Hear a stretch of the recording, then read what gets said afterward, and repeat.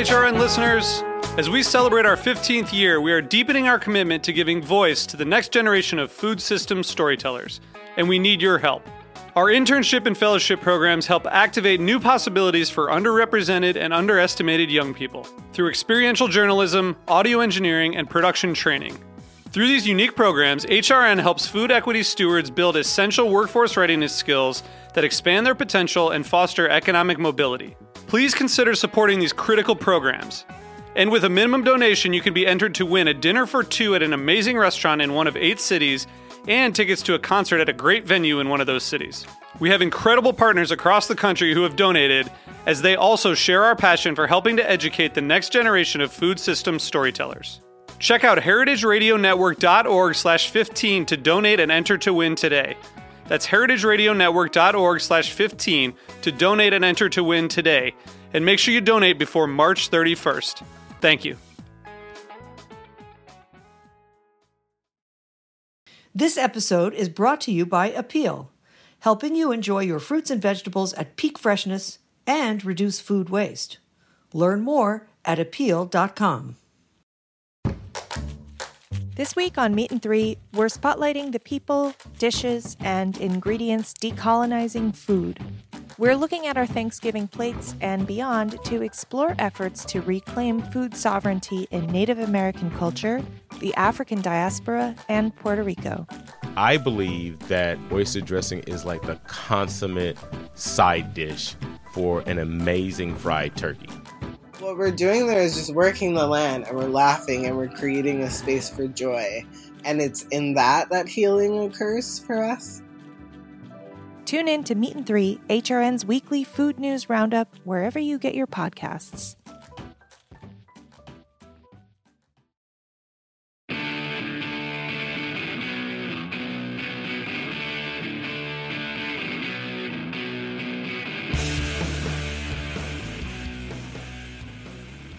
This is What Doesn't Kill You Food Industry Insights. I'm your host, Katie Kiefer, and today we're going to talk about predictions. I happened upon a very interesting piece written by my guest today, Claire Brown, who is a senior staff writer for The Counter. She's also been published in The Atlantic, The Guardian, and The Intercept.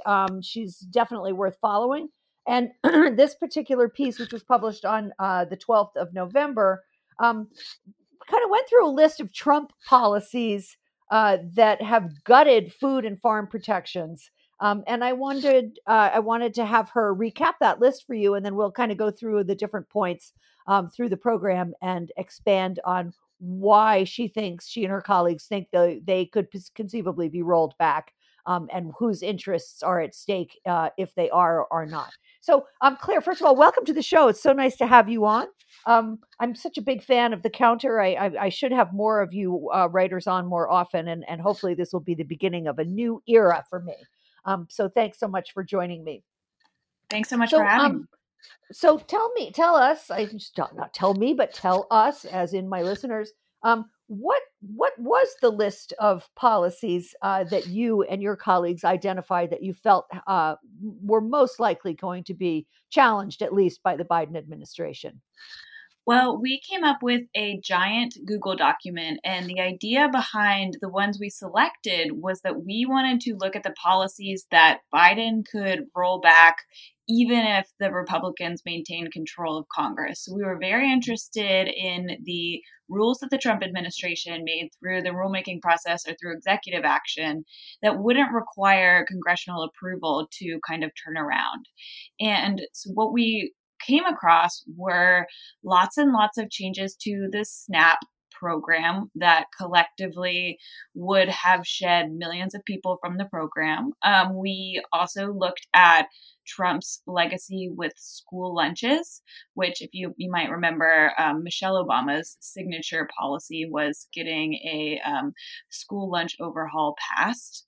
We also looked at Trump's record with monuments, with water quality, and with pesticides. And we assembled a list of the things Biden could roll back kind of without a whole lot of effort or without a whole lot of congressional buy-in.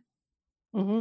Great. So let's dig into the SNAP benefits. They've been threatening to reduce SNAP benefits over the course of the last 4 years, um, but especially in light of the current economic crisis and the hundreds of thousands of people who have newly enrolled in SNAP. Um, what do you think the chances are of Congress continuing down the path of rolling back SNAP benefits, or do you think Biden is going to succeed in strong arming them into not only extending but expanding SNAP benefits? So, one thing that's been interesting is that the Trump administration in 2019 rolled out 3 different rules that would each have an impact on SNAP rolls. And they were all these kind of tiny changes to eligibility that collectively had a really big impact on the number of people who could enroll. They get very wonky, but it's as minute as changing the boundaries of a region that would qualify for a waiver for a work requirement. And so it's very kind of academic, the actual rules themselves. But interestingly, what happened is that none of them have gone into effect. One was struck down by a federal judge at the beginning of the pandemic because of the pandemic, and then later struck down more permanently. And the other 2 went into the comment process, and then as of today, the USDA has not published the final rules. So actually, as it stands, none of the Trump administration SNAP rollbacks have actually gone through. Now, that could still change in time for inauguration, but I found that kind of interesting because we had been doing so much reporting on the SNAP program and on these rollbacks, and it's funny to think that some of them may never see the light of day. Well, isn't that a blessing? At least one good thing that he has, failed to accomplish in his tenure. Yeah. But, I do worry that if a Republican majority maintains in the Senate, that SNAP is still going to see some significant changes. But, we'll see, and we'll see what happens with the USDA. What about the what about the nutrition standards in school meals? Because the USDA has been trying to roll those back, and what are they proposing instead? They're saying that kids need less healthy food and more junk food. Is that sort of what that's about? It's like, why is it that we don't? And I know this is just a general question, but this is why I need an outline, because I'll just go on and on about stuff. But the idea that we don't invest an enormous amount of money into nutrition for school children is just mind blowing to me. I think we're the only developed nation in the world that provides school food that does not consider the nutritional value absolutely of paramount importance. So who's gonna benefit if those nutritional standards are rolled back? So what the specifics of the nutritional standards that have come under the most fire are salt reduction targets, are whole grain requirements, are the amount of fat that can be in milk, and then the types of vegetables that actually count as vegetables. So these are all kind of reforms that were meant to kind of bring school lunches away from French fries, away from burgers, away from white burger buns. And the USDA initially planned just to get rid of the salt requirement and reduce the whole grain requirements. And some of that push actually came from essentially a group of lunch ladies. They're the National School Lunch Association, I believe is what they called, basically said, kids aren't eating these healthier foods, and we would be better off if we just loosen these restrictions a little bit. Now, a lot of critics have said reducing these restrictions just opens the door for processed food, specifically, processed junk food like you find in vending machines or, personal pizzas to come back into schools. But again, they really have not gone into effect in the way we would have expected. One of them was struck down by a federal judge. The other one has not gone into effect yet. So it's a little bit of the same story where there's been a lot of press around these nutrition rollbacks, but we haven't seen a whole lot on the ground yet. I mean, just to go on for a second about school food, I mean, I'm also sort of dumbfounded even though I put my kid through the public school system, and I have to say that when she was, offered the opportunity to eat school lunch, she would literally weep. I'm not joking. Like, please don't expect me to eat that, and I won't eat that. So, and that was a New York City public school lunch during the Obama administration. So the lunches didn't get a whole lot better, I will say, from the point of view of kids wanting to eat them. And I think there's also the stigma of school lunch being, something that only the poor kids or the brown kids or the black kids or, like the disadvantaged kids, like that's something that they have to do. So I feel like there needs to be some kind of an educational process and also sort of a mandatory, across the board school lunch thing. I wonder if you've come across any, commentary on what parents think about school lunch and whether there are large groups of parents who are advocating for better lunches in their school system, or are they kind of like me? I was completely, like, well, okay, you're not going to eat it. I'm not going to make you. So I guess I'll just keep making your bag lunches. Do you have any sense of what the pulse from parents is on this issue? Yeah, I think there are certainly lots of parents who are interested in making school lunch better.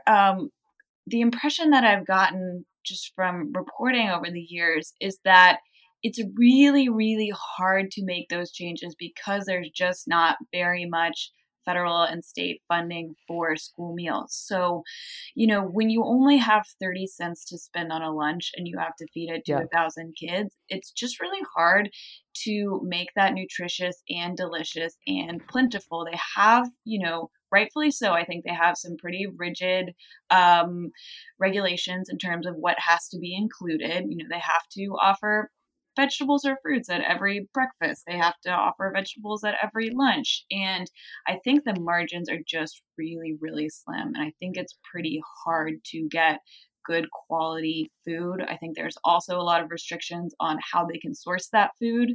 I can remember in college, there was a kind of a new movement of gardens growing at schools, but in many cases, they could not serve the food grown at the school farm in the school because of the quality standards that the cafeteria, the safety standards that the cafeteria had put in place. And that was a statewide rule, not just a school-wide rule. So there's a whole lot of barriers. And I think, parents are really concerned, but the opt-out is relatively straightforward when it comes to school lunch. You just make your kids lunch. And so it's a very, very hairy issue that I think requires a lot of commitment that not necessarily any one PTA could figure out in a couple of school years. Right. And most importantly, it requires significant financial investment. Mm-hmm. I mean, because I think we all know the story about how, in the 70s, 80s, and 90s, they dismantled every school kitchen and all they have are, deck ovens and fryolators, and they don't have the equipment and nobody has the knowledge. And there are relatively few of the quote unquote lunch ladies of certainly my era. When I was growing up, I'm a boomer. So, the food was disgusting. I'm not going to, it was made right there on the ranch, but I'm telling you, it was, we called it, elephant scabs and shit on a shingle. And I mean, it was like, and there was, and by the way, there was no, I mean, I guess we had boiled vegetables. I do remember the smell of broccoli and cabbage haunt me to this day. But but there was, in fact, a salad bar, anyway, I won't waste any more time on this topic, but it's a big lift. And it just amazes me that neither parents nor PTAs nor congressional leadership has been able to sort of crack the case on producing nutritious, fairly delicious, vaguely delicious, palatable school lunches for, so many of the kids who are going hungry right now in our country. So very disturbing. I hope Biden gets a handle on that. Anyway, let's move on to the to your entry about the Waters of the United States Act, which was an Obama administration ruling, which at the time and remained throughout his presidency extraordinarily controversial with pretty much most farmers, certainly most that I spoke with, even those who might have been more inclined towards conservation and stewardship and so on, but still just felt that the intrusion of the government into the, gullies and rivulets running across their farm was more than they could possibly bear. So what does the what would describe for us the difference between what the Waters of the United States Act offered in terms of protections versus the new rule known as the Navigable Waters Protection Rule? Yeah, so the Waters of the United States Act, it's important to note, never actually went into effect. It kind of got stalled before it ever took effect, and then was just rolled back by the Trump administration after it was already caught up in court. Now, the Obama EPA always said, and continued to say this after they left office, they would always say it actually would have regulated very, very few ditches and streams that the farm community was so worried about. It had a lot more to do with other sources of pollution. That said, with the Trump administration, basically what the Waters of the United States rule did was define the waters that fell under federal regulation. What the Navigable Waters Protection Rule does is basically adjust that definition, and it takes about 50% of the nation's wetlands and 20% of streams and rivers back out of that definition. So it basically says these are under state rule. States are responsible for regulating runoff, for regulating anything that's going to go in there. And this was something that the industry was really happy about, and something that I think will be pretty difficult to reverse, though the Biden administration has pledged to tackle water pollution. Well, they're going to have to do something. I mean, the dead zone in the Gulf is growing by leaps and bounds, and the amount of potable water left in farm country is really vanishingly small. I mean, I'm sure you've reported on this, Claire. I know the Counter has. The number of small towns whose wastewater treatment plants are not up to the task of extracting all of the nutrient runoff from the agricultural enterprises surrounding those towns, to the point where citizens are obliged to buy their drinking water and buy the water in which they, cook their food and brush their teeth, because they just don't have the tax base to set up a wastewater treatment facility that is capable of filtering out all of those agrochemicals. And, I don't see that changing anytime soon. So I really hope the Biden administration goes to bat for this in a big way, because even though many of these towns are, sort of indifferent to the fact that they can't drink the water, that's not a long-term solution, having bottled water as your go-to, in my opinion. So I guess we'll move on, but we're going to take a short break and have a quick sponsor drop. I'm going to clap my hands, and then we'll be right back with more of Claire Brown from the Counter to talk about what we can look forward to in the Biden administration. Stay tuned.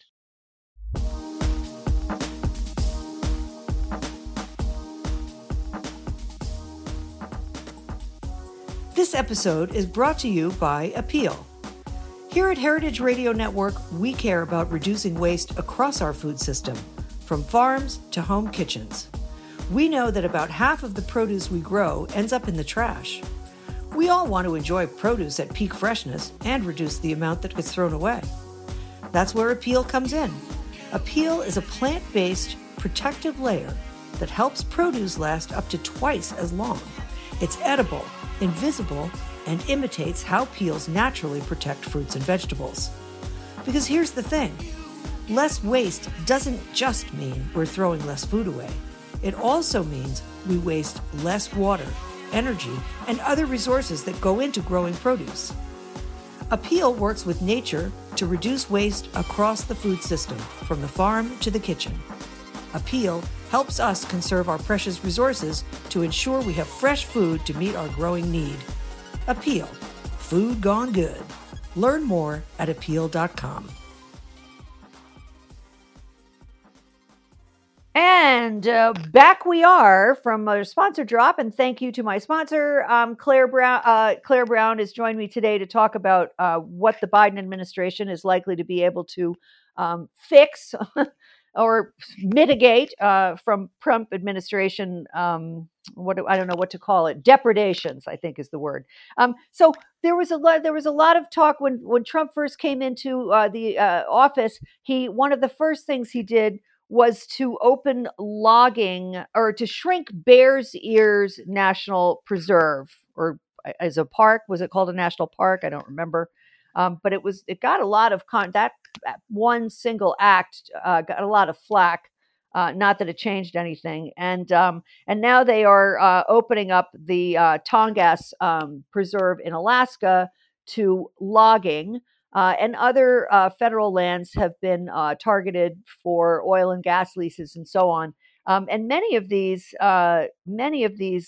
preserves obviously are deeply connected to Native American, Indian tribal lands, and there has been some pushback to try to roll these things back because of the impact on Native American foodways, among other things. How much can the Biden administration roll back things like the shrinking of Bears Ears, or shutting down the timber industry in the Tongass forest? Is that a done deal? Are we stuck with that? Well, Biden has said that this is a priority. He said that he will issue an executive order on day one to conserve 30% of American lands and waters, part of an effort, as what he said, to reverse the Trump administration's assaults on America's national treasures. That's a quote. He specifically said he would work on Bears Ears with that. But places like Tongass will require a little bit more effort. He'll have to go through a rulemaking process. He'll probably have to get Alaskan politicians on board. So some of these things will not happen overnight. But he has said that it's a priority, and we have no indication to the contrary. We'll understand a lot more about this administration's priorities, I think, when the cabinet is announced tomorrow and we start to get a little bit more of a sense of who he's putting in these key positions. Yeah, the all-important position of the EPA. I haven't even heard any speculation on who might be taking that over. Have you? No, we've heard a couple of names float around for Ag Secretary, but again, we really have no idea who's been chosen. Yeah, I mean, I've heard a lot of people talk about Heidi Heitkamp, who I think would be a disaster. It also is very troubling to me that Tom Vilsack is in Biden's ear in terms of who to select for the USDA. I don't view him with any favor. Despite his, the first term when he had Kathleen Merrigan and they launched the Know Your Farmer, Know Your Food program, and tried to give a little bit of relief to small and medium-sized farmers. And it just never really took off. And of course, Vilsack immediately, as soon as he was done with the administration, moved on to becoming a chief, head of the dairy industry's lobbying organization to try to foster more exports of dairy products from the United States, none of which has done anything to help the dairy industry in the US or dairy farmers of any type, even excepting to line the pockets of the DFA, as far as I can tell. So I'm not a big fan of Vilsack. I don't like Heidi Heitkamp, and I haven't heard really of anybody else particularly inspiring as a pick for USDA. So my fingers are crossed on that. And like you said, I haven't heard anything about the EPA. But what did they say about pesticides? Now, Obama banned some agrochemicals from use, but many of those bans were lifted by the Trump administration. So which were the ones that were banned by Obama, and what is now being allowed to be used? And what do you think Biden will do about those? So there are kind of three main farm chemicals that we've been following. One is chlorpyrifos. The data on that indicates that when it's sprayed near schools or near places with children, it can have an impact on their development. The Obama administration sought to revoke the registration or effectively ban chlorpyrifos. The Trump administration reversed that ban a couple years ago, I think. The second one is neonicotinoids, which have been linked to bee colony collapse. The Obama administration sought to ban those in many settings, but the Trump administration has tried to loosen restrictions on them. And then the third one has kind of become an issue since Obama left office. It's called dicamba, and it is really widespread.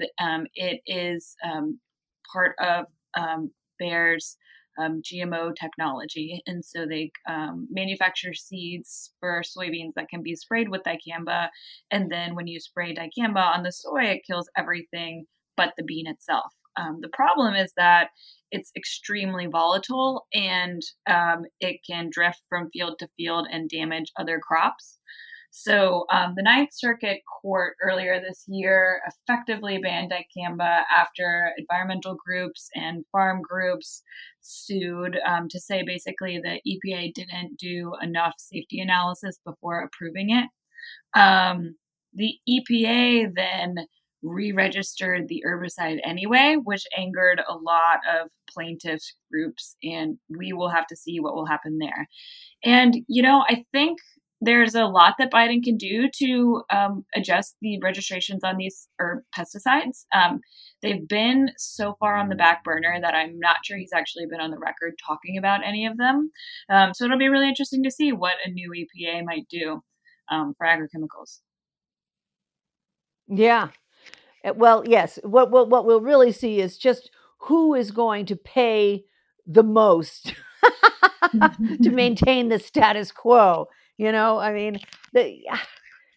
have got to reverse Citizens United. We have to get money out of politics. Really, or just the entire world will continue to be raped by these greedy bastards. But anyway, I'm allowed to say that because I'm not a real journalist. I'm just a fake journalist pretending to be real. But I read all this stuff and it makes my blood pressure rise like you cannot imagine. I'm so enraged. I spent the whole morning. We had a horrible, just as a quick aside here, we had an incredible thunderstorm here. I'm in southern Rhode Island. We had a thunderstorm that the thunder was, first of all, the lightning literally was like almost rainbow. It was so directly in front of my house or around my house. And the thunder made my house, which is enormous, shake to its foundations. That's how close it was. So that's how my day started. So I've lived here for, I'm 64 years old. I've never seen that happen before. Like that level of a storm in this period of the year never happens. Anyway, but I spent the whole subsequent morning, because it was pouring with rain, reading the news and just becoming increasingly incensed by what is happening to our country right now. And so, end of my soapbox there. And I apologize to all of you for making you listen to my rage rant. But anyway, I'm sure I'm not alone in the way I feel, and I know I'm not. And just the entire, it's just all so discouraging. Anyway, but the last thing I wanted to chat with you about before I let you go, Claire, was you in another piece, which was published, I guess, 3 or 4 days later or on the 20th, I believe it was, in the Counter. You had a piece about the loss of unemployment benefits for some, 16 million American citizens. I myself am one of them. Talk about the impact this is going to have on, for example, food stamps or foreclosures or people becoming homeless. Were you able to get any statistics about what about projections on how this will affect the nation's economy in the coming months? Yeah, so just to clarify what's happening here, so Congress has not been able to agree on another round of COVID-19 stimulus funds, and right. The CARES Act basically set a timer on a lot of the unemployment programs. The really notorious $600 added benefit expired a while back in July, but there are other programs designed to just make unemployment last a little bit longer that have been helping folks stay afloat. And those are set to expire on December 26th, as are the federal eviction moratorium. A bunch of CARES Act provisions are going to end unless Congress is able to slip something into the appropriations bill or pass a new stimulus. And the Biden administration has said, if you do one thing, make it a stimulus before the inauguration, because these are going to be really, really hard months coming ahead. That said, I haven't seen much movement on another stimulus bill. So what we're watching, and what I think lots of folks are watching, is a couple of key indicators. There is a Census Pulse survey that comes out every 2 weeks that basically asks people how certain they are that they will be able to buy food for the next 4 weeks. Those indicators have been pretty alarming recently. I think our reporting was that 40% of children live in families who said they were only moderately sure they would be able to buy food for the next 4 weeks. So the people who are losing unemployment are the folks that we will be looking to sign up for the SNAP benefit program, and that's food stamps. But what we don't know is how easy it will be for people to sign up, how well the program will be able to respond to a potential massive influx of new enrollees, and whether or not in the very long term, the SNAP program will still be able to offer the expanded benefits that it has been offering since the start of the pandemic. So I was speaking with an expert last week, and I said, what safety net programs are available for people who run out of unemployment? And beyond SNAP and beyond a small cash assistance program for needy families, there really isn't much left. So that was the thing that really stuck with me. He was saying there's just not many other assistance programs left once you run out of unemployment benefits. Wow. And that's when you're going to start to see the pitchforks and the torches. I mean, really, all those people. I can't even imagine what this country is going to look like in the next 3 months. I really can't. I don't think it's going to be pretty. And I think, there's going to be this massive amount of homelessness and hunger that the likes of which we have not seen since the Great Depression in 1929. It's an unimaginable scenario, and yet it's all too imaginable suddenly. Thank you, Mr. Trump and Mitch McConnell, especially. Thank you, Mitch McConnell, for giving us this incredible nightmare scenario. So I guess I'm at the end of my questions here. Do you want to spend a minute or two promoting yourself and your publication shamelessly? Because I always encourage people to do that. Sure. We are The Counter. We used to be called The New Food Economy. We're an independent nonprofit newsroom. We just hired 2 new editors, so we're very excited to have some new faces on our team. We have been covering the Trump administration for 4 years, and we plan to cover the Biden administration with the same level of rigor, though the issues may change just a little bit. And, when the Agriculture Secretary is announced tomorrow, you can look at our site for some sort of analysis. Oh, that sounds great. And are you guys doing any promos for Christmas or, gift things or anything that people should know about in that sense? We are soliciting donations. So yeah, right. Like all of us. Yes. Yeah. We are absolutely accepting donations. It is our year-end fundraising drive. You can become a sustaining member for as little as $1 a month, and we would really be happy to have you as part of our community. Yeah, so check it out, folks. For $12 a year, you can be in the very vanguard of information about what is going on in the agricultural community in this country. I really recommend The Counter. Big fan of all of your peeps there. Read it religiously. Claire, thank you so much for joining me today. I really appreciate your time, and I'll be seeing you again in the new year. Okay. Thanks so much for having me. We'll talk again soon. You betcha. Yes, sir. Take care. Thank you so much to my sponsor and to my engineer, Jess, as always. See you next week, folks. We'll be talking more about what's happening in the coming year with the new administration. So stay tuned for that. So long for now.